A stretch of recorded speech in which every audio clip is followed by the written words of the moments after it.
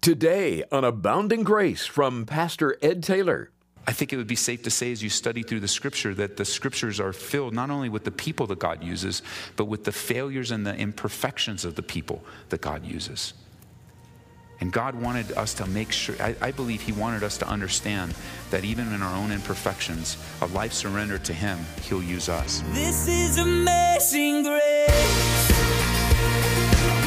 This is unfailing love. That you would take my place. That you would bear my cross. You laid down your life. That I would be set free. Oh, Jesus, I sing for all that you've done for me. Think a moment about a water-saturated sponge. If we push down on it, water runs out onto the table. We immediately know what fills the interior pockets of the sponge. The same is true of us. We can tell what fills us on the inside by what comes out under pressure. Today on Abounding Grace, Pastor Ed Taylor takes us to 1 Samuel. The story we're about to look at reveals that God uses imperfect people and situations. So if this is a difficult time for you, receive wonderful words of encouragement from 1 Samuel 1. Here's Ed to encourage us to trust in God through the ups and downs of life. Now, the book of 1 Samuel covers, for you note takers, just some things, some background, covers about 94 years of time, from the birth of Samuel to the death of Saul. Written, the author being Samuel, we see a prophetically oriented history of Israel's first monarchy. And 1 Samuel chapter 1, verse 1 picks up the story of Israel that left off back in Judges. Samuel follows Samson, and he too had to deal with the Philistines that Samson didn't fully accomplish a permanent victory. And we see the transition of leadership in Israel from judges to kings, from theocracy to monarchy in 1 Samuel. God will use the monarchy, use the kingship, will use even Saul. He'll use Saul and the monarchy to bring more stability to Israel because it's easier, and we see this demonstrated, that it was easier for Israel to follow a man instead of an earthly king instead of God. Samuel was the king maker who anointed the first two rulers of the United Kingdom, Saul and David. Now, one more thing, or a few more things before we jump into these first few verses. Both Samuel and David are types and pictures of Jesus Christ. A type in the Old Testament is an imperfect picture of, well, many different things, but Samuel and David become these types and pictures of Jesus. Samuel is a picture, and we'll see this drawn out as we study. He's a type of Christ as a prophet, a priest, and a judge. So we see that lived out in Jesus. David is a very beautiful and powerful type of Christ. David is born in Bethlehem, works as a shepherd, rules as the king of Israel. He's the anointed king who becomes the forerunner of the messianic king. His typical messianic psalms are born of his years of rejection and danger, like Psalm 22. God enables David, a man after his own heart, according to 1 Samuel 13:14, to become Israel's greatest king. And the New Testament specifically calls Christ the seed of David according to the flesh in Romans chapter 1, and the root and the offspring of David in Revelation chapter 22, verse 16. Another thing to note in 1 Samuel, this is the first book of the Bible that uses the word Messiah, or in chapter 2, if you want to just turn there, 1 Samuel chapter 2, verse 10, it's translated in the Hebrew here. Notice, Hannah is just such a powerful woman of God too. I can't wait till we get to this section. Hannah actually in her prayer prophesies Messiah, where she says in verse 10, "The adversaries of the Lord shall be broken in pieces. From heaven he will thunder against them. The Lord will judge the ends of the earth. He will give strength to his king and exalt the horn of his anointed." And so with all of this in mind, let's pick up in verse 1 of chapter 1. And boy, does the book of 1 Samuel start out with trouble and dilemma. Those of you that read ahead. Now there was a certain man of Ramathaim, Zophim, of the mountains of Ephraim, and his name was Elkanah, the son of Jeroham, the son of Elihu, the son of Tohu, the son of Zuph, an Ephraimite. And, here's the trouble, verse 2, he had 2 wives. The name of one was Hannah, the name of the other was Peninnah, and Peninnah had children, but Hannah had no children. So we jump right in and we're faced with controversy in the second verse. Things in this book are messed up from the beginning. Now, before we address the 2 wives issue, understand that the book opens up with a specific man living in a specific place, living in a specific time in Israel's history. He's living in a time when the Philistines are gaining momentum and power and military might and strength. The Philistines were an aggressive sea people whose mass invasion of the eastern Mediterranean coast made them Israel's principal enemy from the time of Samson until their devastating defeats at the hand of David around 980 BC. The best known Philistine in the Bible is who? Goliath. That's right. We're introduced to this particular man, Elkanah. God unfolds his word in 1 Samuel as he usually does with a person, a man or a woman, or even a kid that he chooses to use. And I'm so glad that he uses us. Elkanah, we learn, is a descendant of Zuph. His family line shows he was a Levite, according to 1 Chronicles chapter 6. He's called an Ephraimite here because his family lived in the Levitical city within the boundaries of Ephraim, not because he was of the tribe of Ephraim.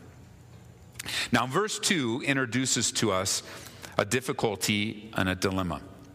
It says in verse 2 that he had 2 wives. Peninnah, her name means coral or ruby, and Hannah, which means grace or gracious. Elkanah was a polygamist, or in this case a bigamist, but more than one wife, a polygamist. Bigamy and polygamy was culturally acceptable and widely practiced. And that's what we read in verse 2. We are reading the true story of a man and his 2 wives. Now, because something is culturally acceptable, and because something has been okayed by the law of the land, does not mean that God approves of it. Let me repeat that, especially in our own state with the decisions of our own lawmakers. Because a governmental official or a group of government officials change a law and make something that was extremely dangerous now something that is legal, doesn't remove the danger and doesn't make it right. It's simply a change in the laws of man. And because something's culturally acceptable, because the majority of people agree, or the majority, which majority is 50 out of 100 is 50 plus 1. That's the majority. So that if the majority vote is 51 to 49, that means 49 people decided that wasn't good and 51 people decided that it was good. In our culture, that is what rules the day. It's unfortunate that in our culture, which is not much different from the culture of the day, and I also, I like to refer not only to the culture of our country, but to the culture of our world system. This is a norm around the world.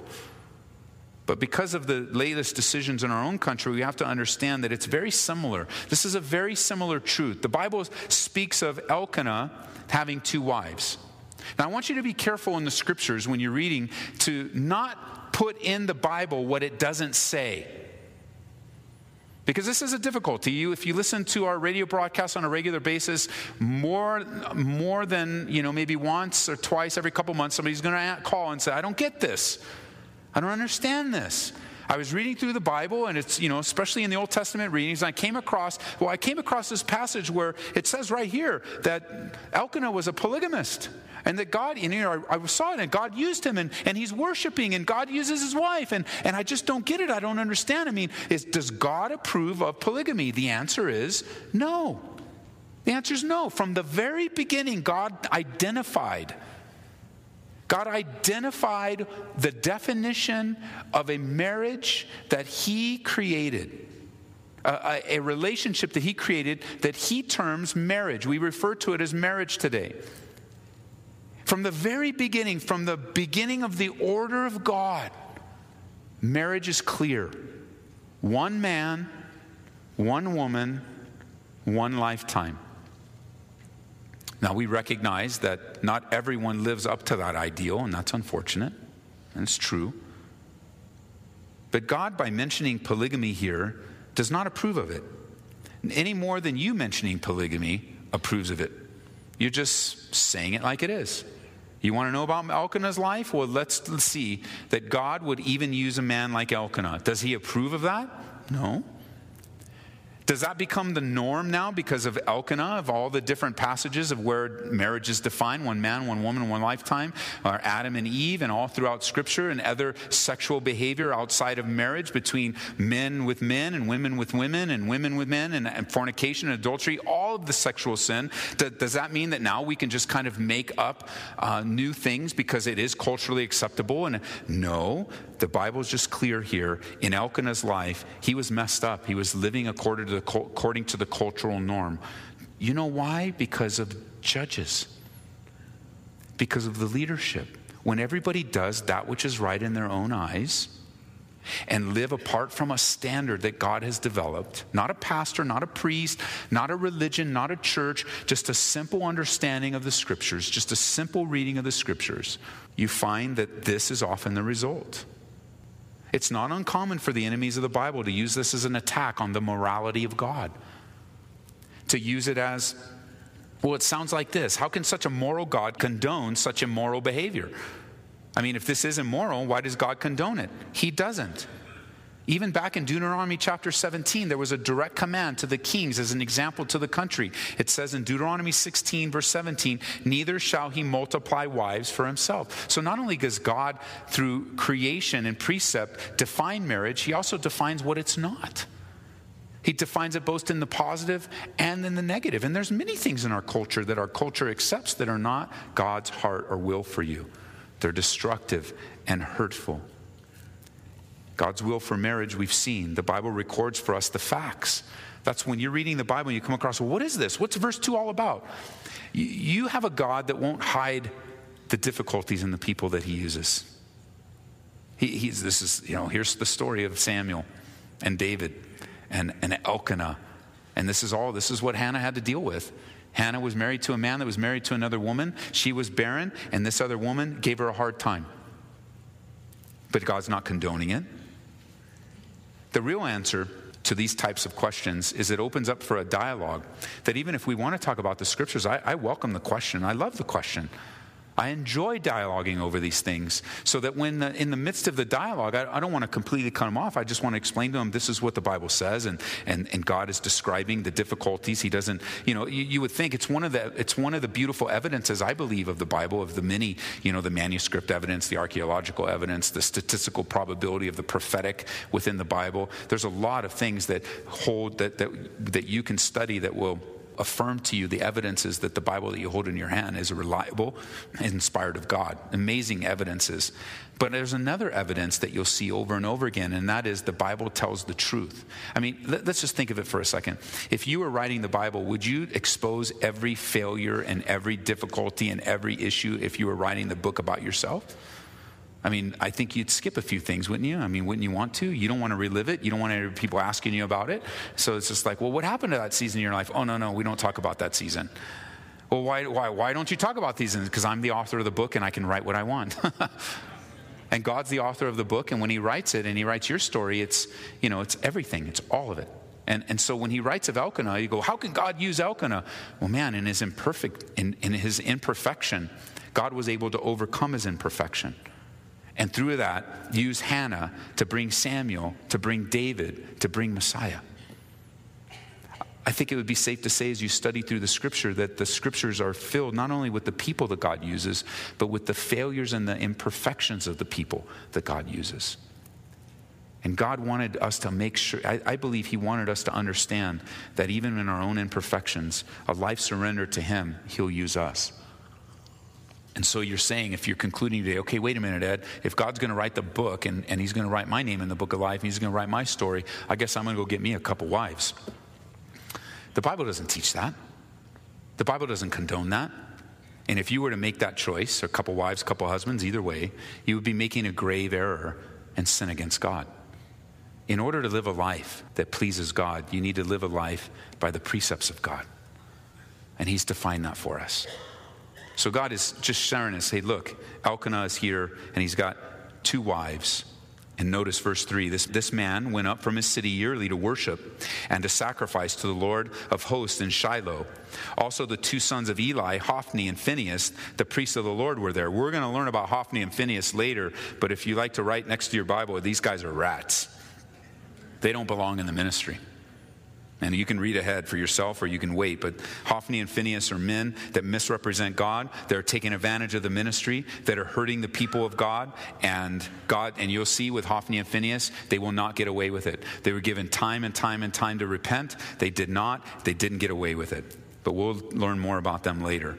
Whenever the time came, verse 4, for Elkanah to make an offering, he would give portions to Peninnah, his wife, and all his sons and daughters. But to Hannah, he would give a double portion, for he loved Hannah, although the Lord had closed her womb.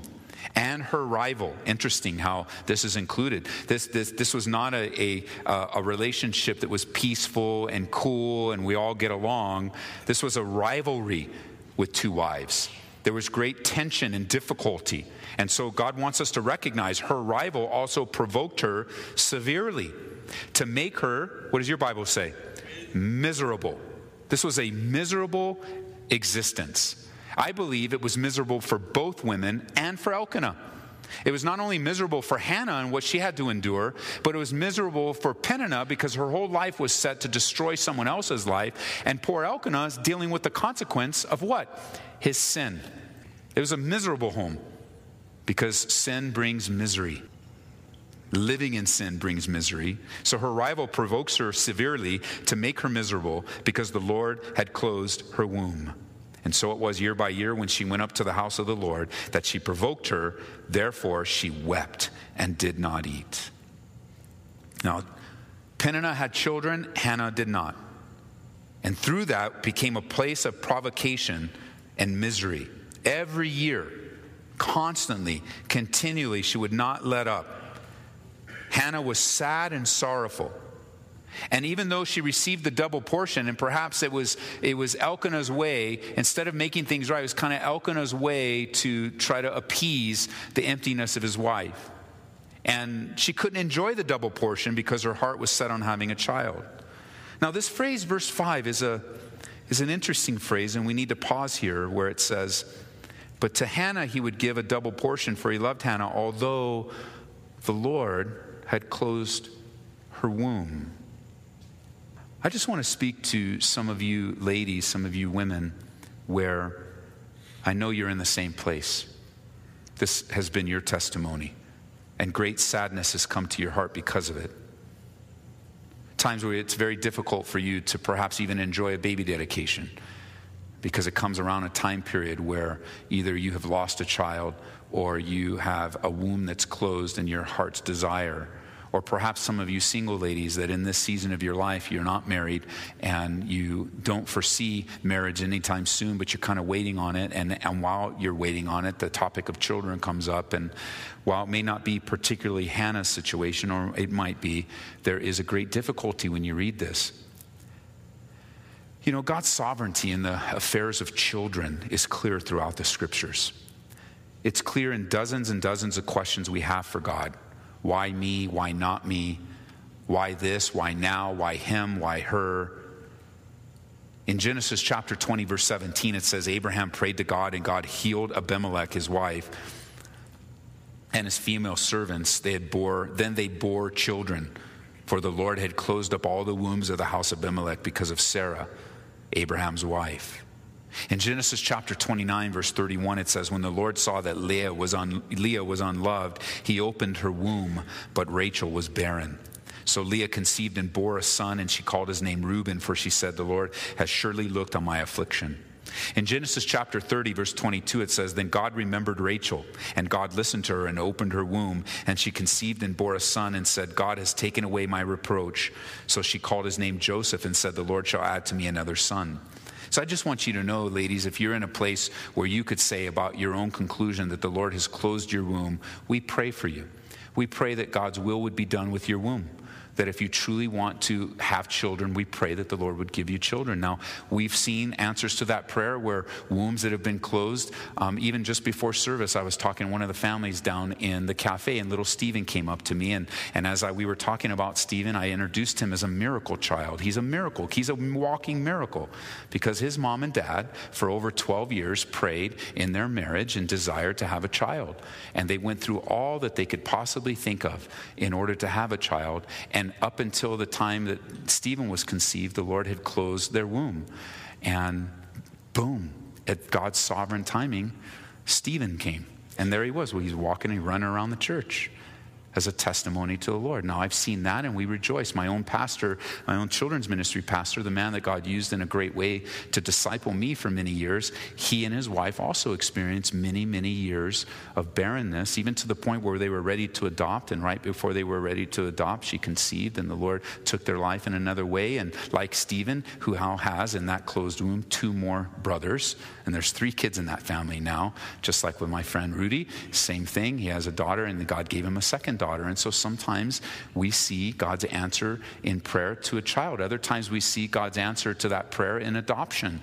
And other times we see God's prayer to that no, it's not my will, God says, on this side of eternity for now.